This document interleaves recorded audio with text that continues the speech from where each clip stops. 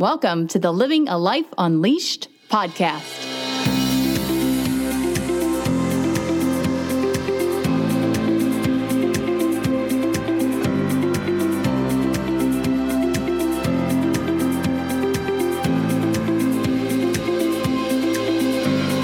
Welcome to the Living a Life Unleashed podcast. I'm your host, Lisa Bishop, and thanks for tuning in, you guys, and leaving comments as you listen to these podcasts.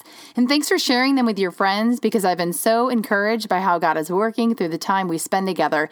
And my hope has always been that when we hang out on these podcasts, you are equipped and feel compelled to live a life that is unhindered and unleashed, and that you're gaining ideas and insights that are compelling you to play full out and live fully into who you were created to be.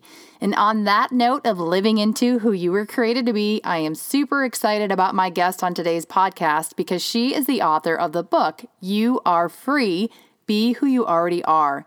And I think that one of the keys to living life unleashed is living into the freedom we have in Christ.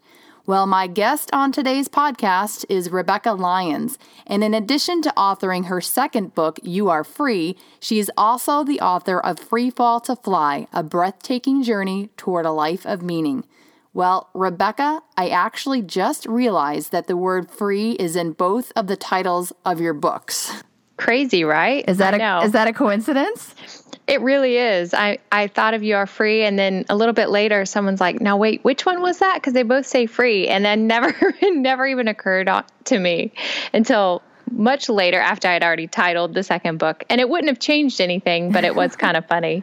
It is funny. I thought maybe I'm just a little bit slow to the game here, and maybe there probably was some underlying intention. Well, some other things about Rebekah before we dive in is she and Gabe serve as co-founder of Q Ideas. It's a nonprofit organization that helps Christian leaders winsomely engage in culture.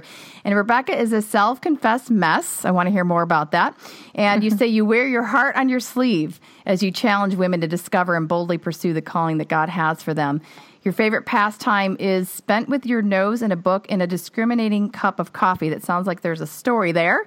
And she and her husband Gabe have 3 kiddos and 2 dogs, and they live in Franklin, Tennessee. You can find Rebekah on Instagram, Twitter, and Facebook. Well, again, Rebekah, thanks for taking time to hang out today. I loved your new book. Actually, a friend of mine had it, and I'm like, can I borrow that? And I've had it for like 4 months. I haven't given it back to her. And I think I'm just going to have to buy it off of her. But so grateful for this book, You Are Free, and grateful that we get to share it with our listeners today. And I'm just curious, what prompted you to write a book on freedom?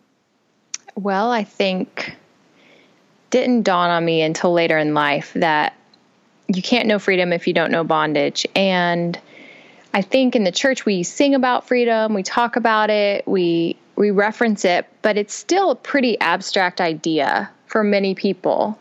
And it's kind of like the word calling. It like floats out there, and you can almost taste it or almost touch it and grab it, but you still aren't quite sure if you've comprehended what that means in your everyday life.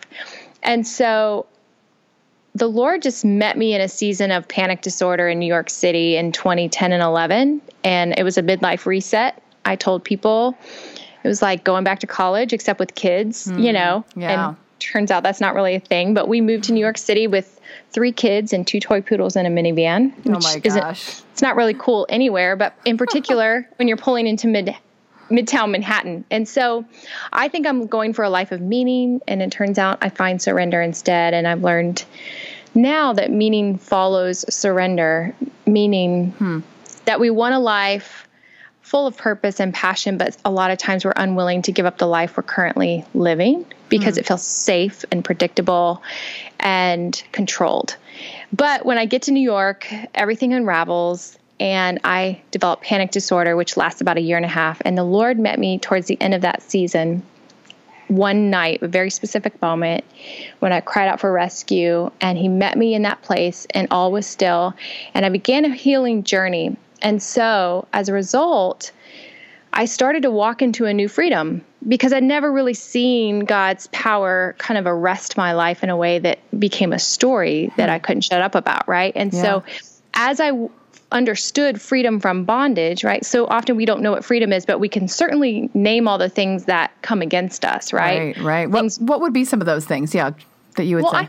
I think for a lot of women that I have met along the way, I think it has a lot to do with purposelessness. So there's a fear there. Like, is the life I lead the life that longs to live in me?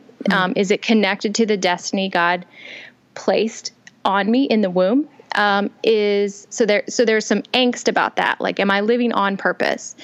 Another area of bondage is fear in general of, anxiety for me became my fancy word for fear. But I think a lot of women, I learned as I study mental health, 1 in 4 are diagnosed with some sort of depression or some sort of anxiety, which is about 400 times what it was in 1988. So mental health is something that comes against us. It's there.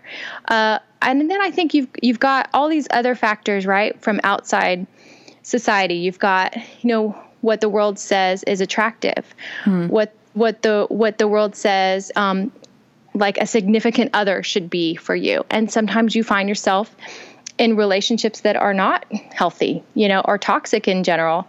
I think a lot of us sometimes even have relationships with our own mothers that might have been fractured, or as mothers, those become fractured. And so there's just a lot of things. I think I look at it this way, that since Eden, right, there's almost like a target on the back of women, in particular, because we do represent the doorway to life. Like, we're the only creation God took from life, from Adam, and created for life, to be this gateway to life, right? So we're supposed to be the carriers of life, which, that's kind of a really unique call, right? That's a real unique thing that God placed just on women, and she was created from Adam.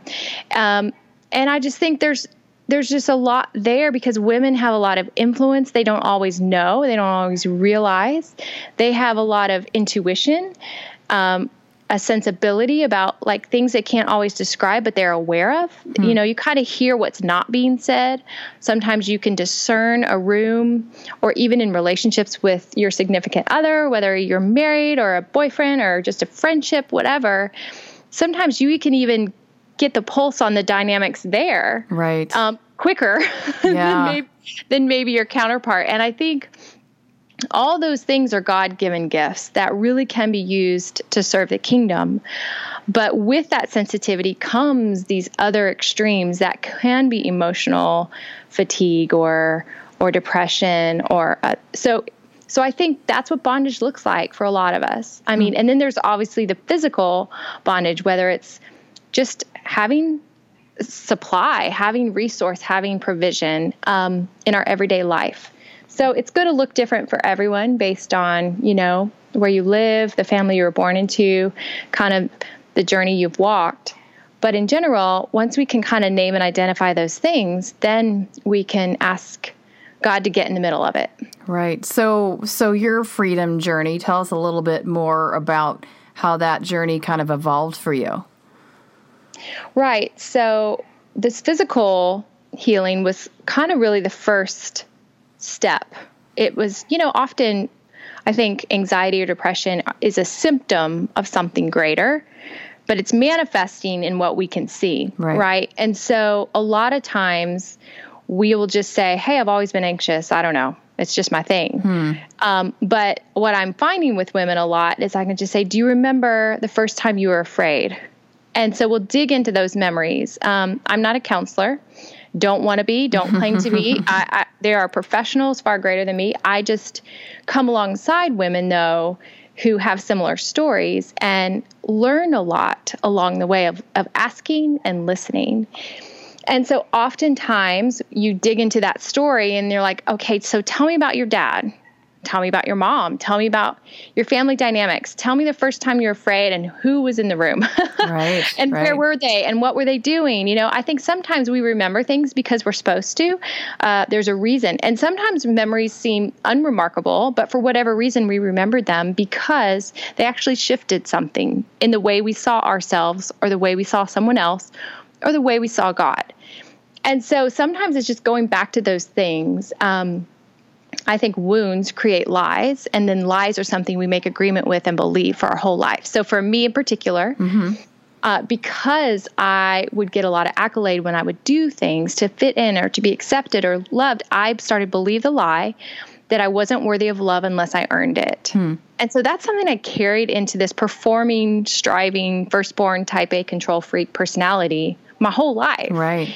And it's not until, you can't sleep through the night without having a panic attack. All of a sudden, this high capacity type A person starts to unravel and goes, okay, who am I behind all the achievement? Am I worthy of love? If I don't show up and perform and impress, am I still worthy? And I think a lot of women can relate to that. Like we find our worth a lot outside of us in validation. I know you even gave a talk at one of the Q conferences about audience of one, but I think that validation is something that we are looking for as women. And I actually was just having a conversation with a friend today who she feels like God has really been leaning into her, the Holy Spirit, on the fruit of love, the fruit of the Spirit of love in her life. And she is taking a hard look and becoming aware. You talk about this idea of woundedness. She's becoming aware that her dad did not express love to her growing up. So here you've got this adult that is still asking the question, and she's a follower of Jesus. I mean, this is, as followers of Christ, we find ourselves, in bondage. So I just appreciated that you mentioned that, because as I thought of her, I thought that's a wound that needs to be healed and that she is in bondage to, because until she starts to experience being fully loved and accepted, outside of her performance, like she's just going to remain stuck.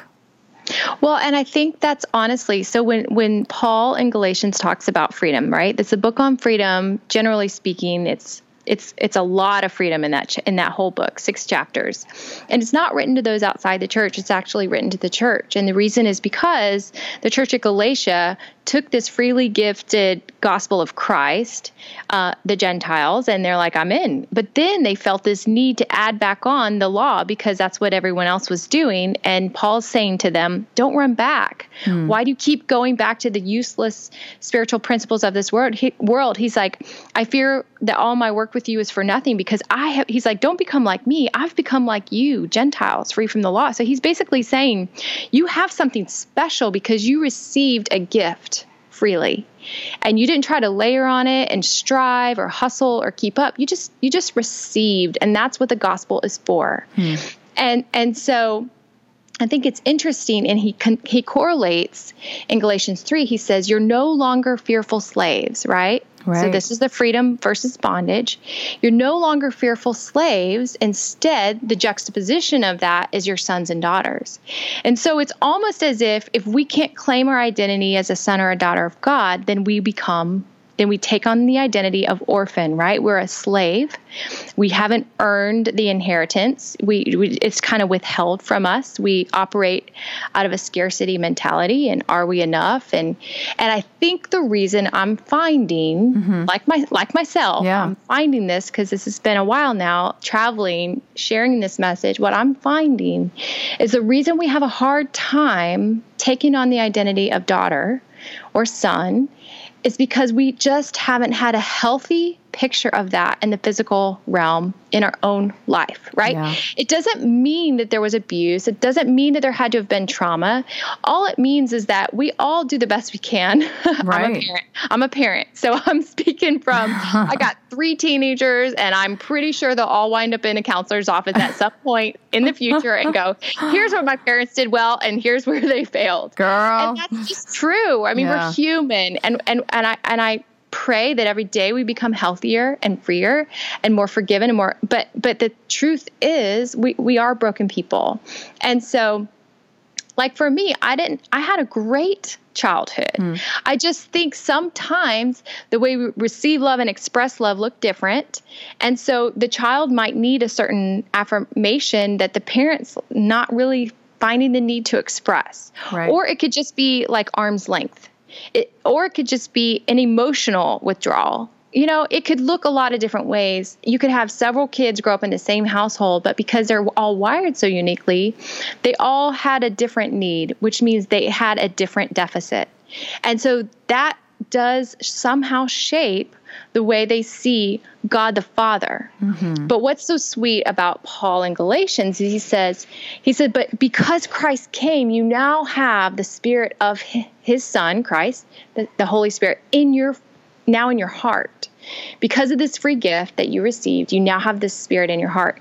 And the Spirit itself, the Holy Spirit, will prompt you to cry out, Abba, Father. So even if you didn't grow up with it, or even in the church, maybe so many people grow up in the church and they still don't have a healthy picture of daughter, beloved, like being beloved as you are, not like you have to earn a thing. Right. I think it's the Spirit of God in us that helps give us this healing, redemptive truth, right? Mm-hmm. So even though I might not in my brain totally have it figured out, I know that God's Spirit in me brings me to tears and says, you are good, and you're a good Father. And I'm loved by you. I believe that is true. And your Spirit confirms that in me. And so I'm going to keep living into that. I'm going to keep leaning into that. And there's grace for everyone around me who's still learning that as well. There's no condemnation pointed in any direction so that I stay a victim. It's more that like we're all leaning and learning into this identity as son or daughter. Right. So what would you say? Because I do think that there are a lot of Christians, a lot of followers of Jesus, women specifically, who, Christ came that we may have life and have it abundantly, that we would experience freedom in Christ Jesus, yet we're not living free. I think that's a lot of people's stories.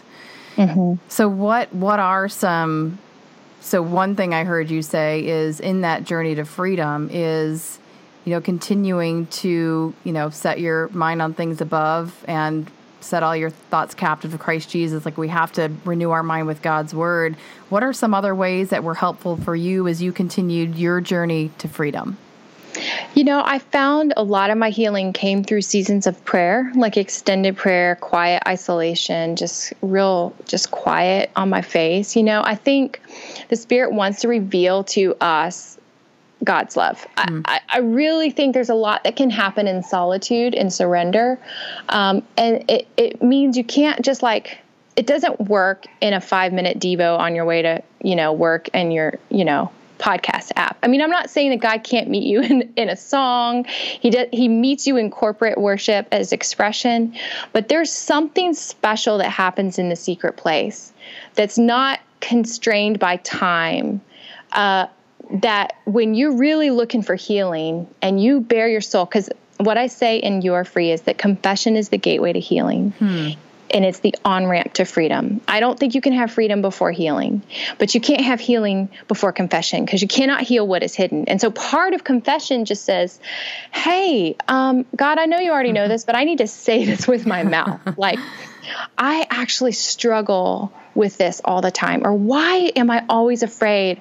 Why are these, part of, I think, the sin that Paul says, this is why so many are sick among you, is because you don't practice self-examination before you take the bread and the cup, right? That's good. So when you take communion on a Sunday, you're just going through the motions, but you haven't actually confessed the sin of that week. You just haven't even asked God to show you what it might be. And it's never condemnation. Conviction is actually a gift of the Spirit to keep you healthy, to keep you alive, because sin is what's so subtle, right? Right.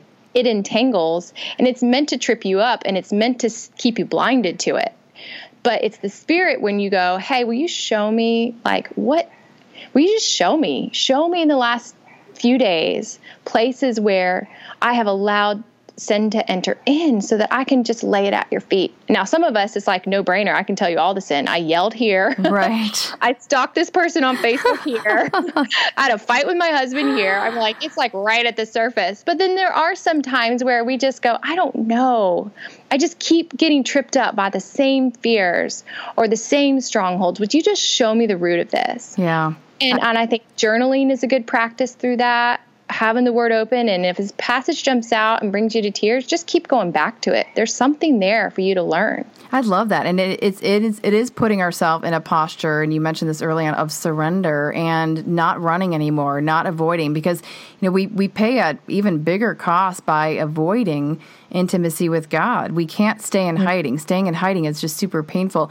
Two of the verses that came to mind for me when you were talking about kind of journeying to freedom is I love love Psalm 139 at the end. Search me, O God, and know my heart. Test me, know my anxious thoughts. See if there's any unclean way in me and lead me in the way everlasting. And that is those verses are ones that I meditated on for a long time, like search me. But we have to be real. We have to be willing to listen to the answer and go there with God. Mm-hmm. And you know what? I mean, there's been times I've been woken from sleep with conviction. And there was one time a couple years ago, it was like a dream. And at the end of the dream, I saw something and I felt grief in my heart, like I had maybe caused that pain. And I got up feeling like, oh, this is the worst. And at the same point, I opened my Bible just like randomly because I'm like, show me what is going on. And I literally read the verse, the Lord corrects those he loves. Wow. Right? It's like it's us as parents, you know? I mean, we're not going to let our kids, I have 12, 14, 16-year-olds. I'm not going to let them run amok around town. I'm just not. Why? Not because I just want them to think I'm like, you know, the strictest person on the planet, you know, a buzzkill. It's because there's a protection there. They're not ready for the freedom that they think they deserve. Right? Mm-hmm. There's a maturing, there's a discernment, there's a self-control that needs to be grown. There's a frontal lobe of their brain that needs to be fully developed. Right? And so I have these conversations with my kids all the time. And, you know, sometimes it is the question of like, why can't I do what Susie can do? And I said, you know what? That's between her and her mom and her family or whatever. But the Lord's entrusted you to us, Dad and I, and we're supposed to steward the years we have with you, which means we're just asking God to show us every step of the way. Give us wisdom from above, not our own. Give us your wisdom, your grace, your discernment. And trust me, I said, as your maturity grows, your freedom grows. Yeah. But right now, this is just like no, we're going to say no to this, you know, and it's easy when it's things like social media and stuff. It's like, in some ways, I think, man, if all yeses and nos were as easy as they are right now, I think sometimes the Lord's like, no, it is kind of easy. I tell you to whatever is true and lovely and of good report, think on these things, but yet you still kind of putting these other things in your mind, and that can even be affected by media, by news, and so there's a part of me that's just saying, what's a healthy maturity in what I fill my mind with, and not to be ignorant, not to be ignoring the world, but what's a good amount that doesn't actually cause me to be fearful again, because that's, God says, I don't give you a spirit of fear. I give you power, love, and a sound mind. So I think maturity is walking in the middle of that, having freedom to discern, but also the wisdom from God that says, okay, this is the appropriate way to engage. Right. And I love that too, because I think the distinction between God being restrictive and God being protective. And often we see him as he's just restricting me. God doesn't want me to be happy, whatever the case is, where we don't recognize, because we're not omnipotent. We don't see everything. That God is actually like, listen, girl, you do not know the half of it. And I am restricting you. Maybe you feel like it's a restriction, but it's out of love, because I'm actually trying to protect you from something that you're not even aware of. And so it's like building our trust in God as a good father as well, which I think is kind of has its seasons and is a lifelong process of maturation as well. Mm-hmm. Absolutely. Because, you know, if we're not careful, something that becomes liberty can swing so far, it's actually bondage again. That's right? It's all of a sudden we're like, oh, we actually didn't have the discernment to see this was going off the rails. That's good. And I think that's for our kids. It's for us. It's for all of us, just to know like what's wisdom in this freedom, and how do we live that out? So picking back up on your process and journey to freedom, let's launch back into that. So tell us a little bit more about, and I'm sure it's not like you put a bow on it. It's like, bing, free forever. I mean, I think this is something we wrestle with. I don't know if you'd agree or disagree with that, but we gain new levels of freedom and get freed up from bondage, only to find that there are probably other things that we need to be released from. Oh, absolutely. Because we're human, right? Mm-hmm. There's this side of eternity, you know, it's a work in progress, but I do find that I look at things differently. I'm armored with the armor of God in a new way, right? Yes. So if I were to have a panic attack now, I approach it very differently than I did 6 years ago. If I have a day where I feel blue, like just kind of in a funk, I approach that very differently than I would have years ago.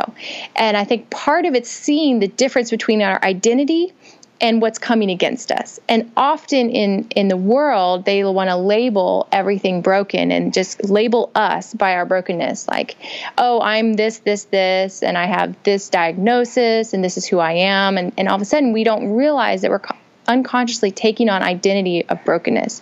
And God says, I'm sorry, but you're mine. That's your identity. Your sons and daughters, you're mine. Anything else is possibly what's coming against you. I'm not negating that the enemy's using that as something to kind of take you out, but that doesn't actually inform who you are. Right. So let's distinguish the two. So, for example, if I, were to have a panic attack, I wouldn't all of a sudden now say, I have panic disorder and I have it's partly because I think I'm able to almost single out the incident and come around that. Okay. Like where's this coming from? What's this about? Is there a place in my life I've just started striving again? Have I been getting sleep? Am I in a loving community right now, or have I isolated myself again? There are so many factors I think that contribute to our mental health or contribute to the demise of that, that it's good. And Mental Health Day, is around this time every year. And so it kind of gets me thinking about it again. It gets me sensitive to it, because I can certainly have seasons where I might feel like I'm a little bit of a funk, but I also kind of know now that the enemy wants to. He just does. He wants me to not be effective. He wants me to feel discouraged or defeated. And the one thing I've gotten good at is discerning the difference between conviction and condemnation. And I think a lot of us in the church are confusing the two, because I know I have for a very long time. And the way you could tell them apart, right? First of all, conviction comes from the Spirit. Right. And it's a good thing. Which is a gift. And then condemnation comes from Satan, and it's just to make you basically rendered powerless, right? You are ineffective for the kingdom. So conviction comes as a way to confess, to get healing, to get freedom, and to get power and authority from the Spirit. So conviction empowers your work ultimately. Can you give a quick example for people who can't relate? What would be examples of conviction that you've experienced? Yeah. Right. Okay. That's so good.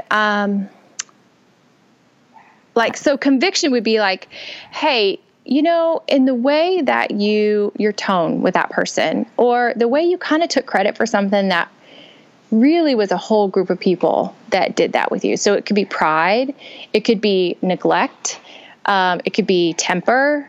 But for me, it usually surfaces in sleep. It's like I wake up and I'm remembering a conversation from the day prior, and I feel a little check, yes, check in the spirit. Right. But so I can go two directions with that. I can be like, oh, I'm just a terrible mom, or I'm a terrible person. And then I take on the identity of brokenness, right?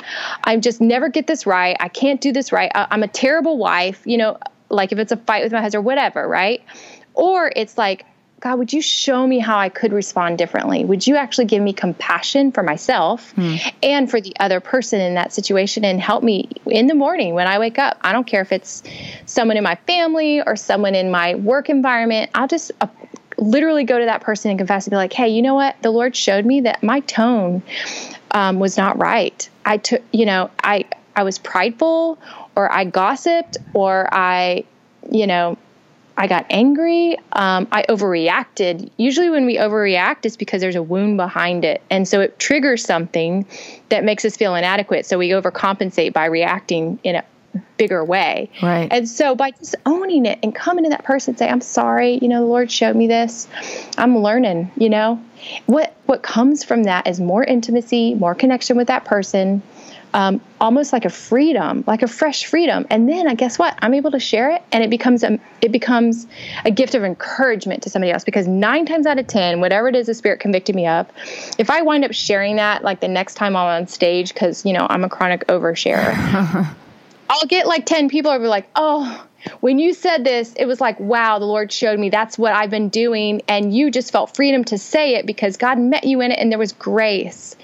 And so I think that's how conviction empowers ministry and empowers testimony in the work of the kingdom, because conviction's just to make things back right again, like bring things back into harmony and relationship with God. And so that always ministers to other people, because we're always looking, we think we're the bad person, and then we realize, oh, that person has the same story, and God is so kind. His kindness leads us to repentance. He's so gracious and loving. And often when we find reconciliation between our brothers and sisters when we do confess, and all of a sudden it's so much better than it was when we were all walking around with like this elephant in the room. Right, and we can be so fearful of confessing, but it's like, to your point, confession leads to freedom, and confession can be scary because it may rock a relationship a little bit, or someone may not respond to us in the way that we want, but that's not, if we're convicted of something, the Holy Spirit, in order, to your point, to access freedom, we have to be willing to be vulnerable and to be honest. Right. And the difference is condemnation, on the other hand, will take on the identity of like, I don't have anything to offer. I'm invisible. I'm terrible at this, that, or the other. And because we believe that condemnation now determines our identity, we will actually shrink back from relationship. We will silently walk away. We will not ever reconcile, and we'll wonder why a decade later we are not in relationship with people that we used to love very much, or we're actually not doing the work that used to maybe make us come alive because we heard a voice of criticism and it became diminishment for us, and then we kind of like went and we accepted that defeat and that despair, and we just literally like began a different life. And so that's why I feel so passionate about this for women, because I think women, they come in touch with their calling and their gifting. They come alive. Their countenance changes. Their heart soars. They're so dynamic. Women are so dynamic and so gifted. And sometimes I'm watching them shrink back and kind of hide behind something because someone said something critical to them, and their spirit turned that to condemnation, and they believed that they were not worthy. And that's damaging, right? That can take you out for a decade. Oh, yeah. You know, it could be a boss who fires you. It could be a boyfriend who cheats on you. It could be anything. A friend who betrays you. Betrays you, right? And so when this loss or hurt comes against you, you all of a sudden become the root of the problem in your mind. And so you blame yourself and you shrink back and you walk away. And that's how condemnation is so devastating. And that's why it's so important to like be so in tune. When Jesus says, my sheep hear my voice, they know my voice. That means that when we're walking in tune with him and we are in his word and we are in constant prayer with him, we can quickly tell the difference between conviction and condemnation. Yeah. Conviction always brings healing, and condemnation always brings diminishment. That's good. That's good. And we'll wrap up here in a minute. But I love this term in your book, and it's you call it spiritual dehydration. I've called it spiritual anorexia, but you alluded to that a little bit about a minute ago. But if we are not in the word, in prayer, and learning to hear God's voice, we won't be able to distinguish those voices and call out the difference. Absolutely. Like we have to be feeding ourselves. We have to be nourishing ourselves so that we are sensitive to the Spirit and how God is speaking to us. Well, and, I think for so long, Bible time or quiet time has gotten such a bad rap. It's turned into obligation and duty, right? And who wants that? Who has time for that? But when we see God's word as a feast, as a place to refresh, and like literally like a stream, like a refreshing stream on our like weary and dry bones, where we come in like crawling, on our knees. We're so exhausted. We're overcome. We're overrun. We're tired, weary, burned out on religion, all the things. Right. And I think when I come to the word, just like, would you just like show up? Just show up and refresh my soul in these verses. And we sit with them. We don't try to race through them. We don't try to read 3 chapters because the plan tells us we have to finish it in a year. That's good. But we're really not coming with anything more than an encounter with God. And that is all we're coming for. That will be enough to keep us coming back for more. Amen. Amen. Well, I think that's a good word to end on, is that we don't want to just flip through the pages of God's word and shut it and say, check. We really are in God's word because we want to experience more of him, the truth of who he is, the truth of who we are in him, so that we do experience freedom. Well, Rebecca, thank you so much. It is such a joy.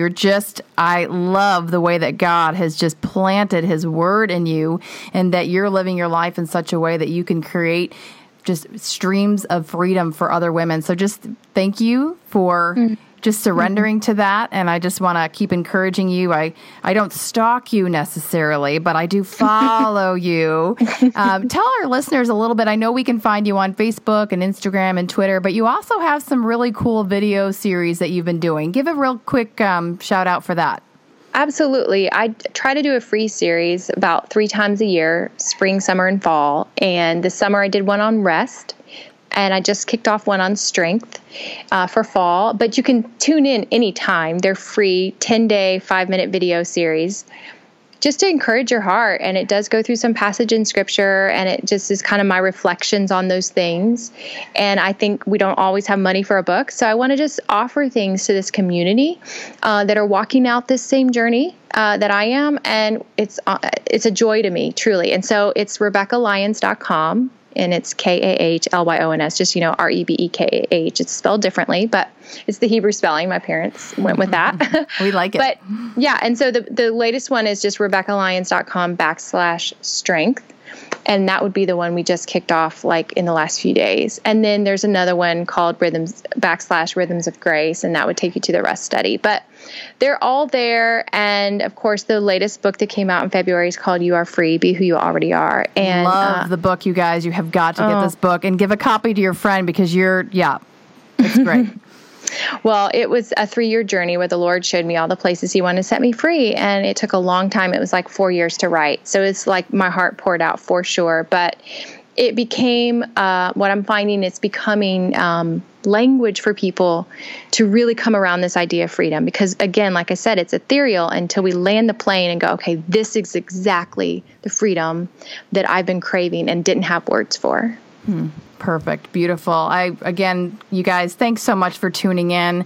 Again, the heart of this podcast is we really want to encourage you, inspire you to live your life unleashed, to live your life free, to live fully into who you were created to be, to give God glory and make your best contribution to others along the way, because you were created uniquely and you have something that God wants to give to the world through the way that you're specifically gifted and talented. So we just want to encourage you. And Rebecca, once again, thanks so much for your time. It's been such a joy. And listeners, pass this podcast on to your friends, encourage them, pay it forward, and we'll see you next time.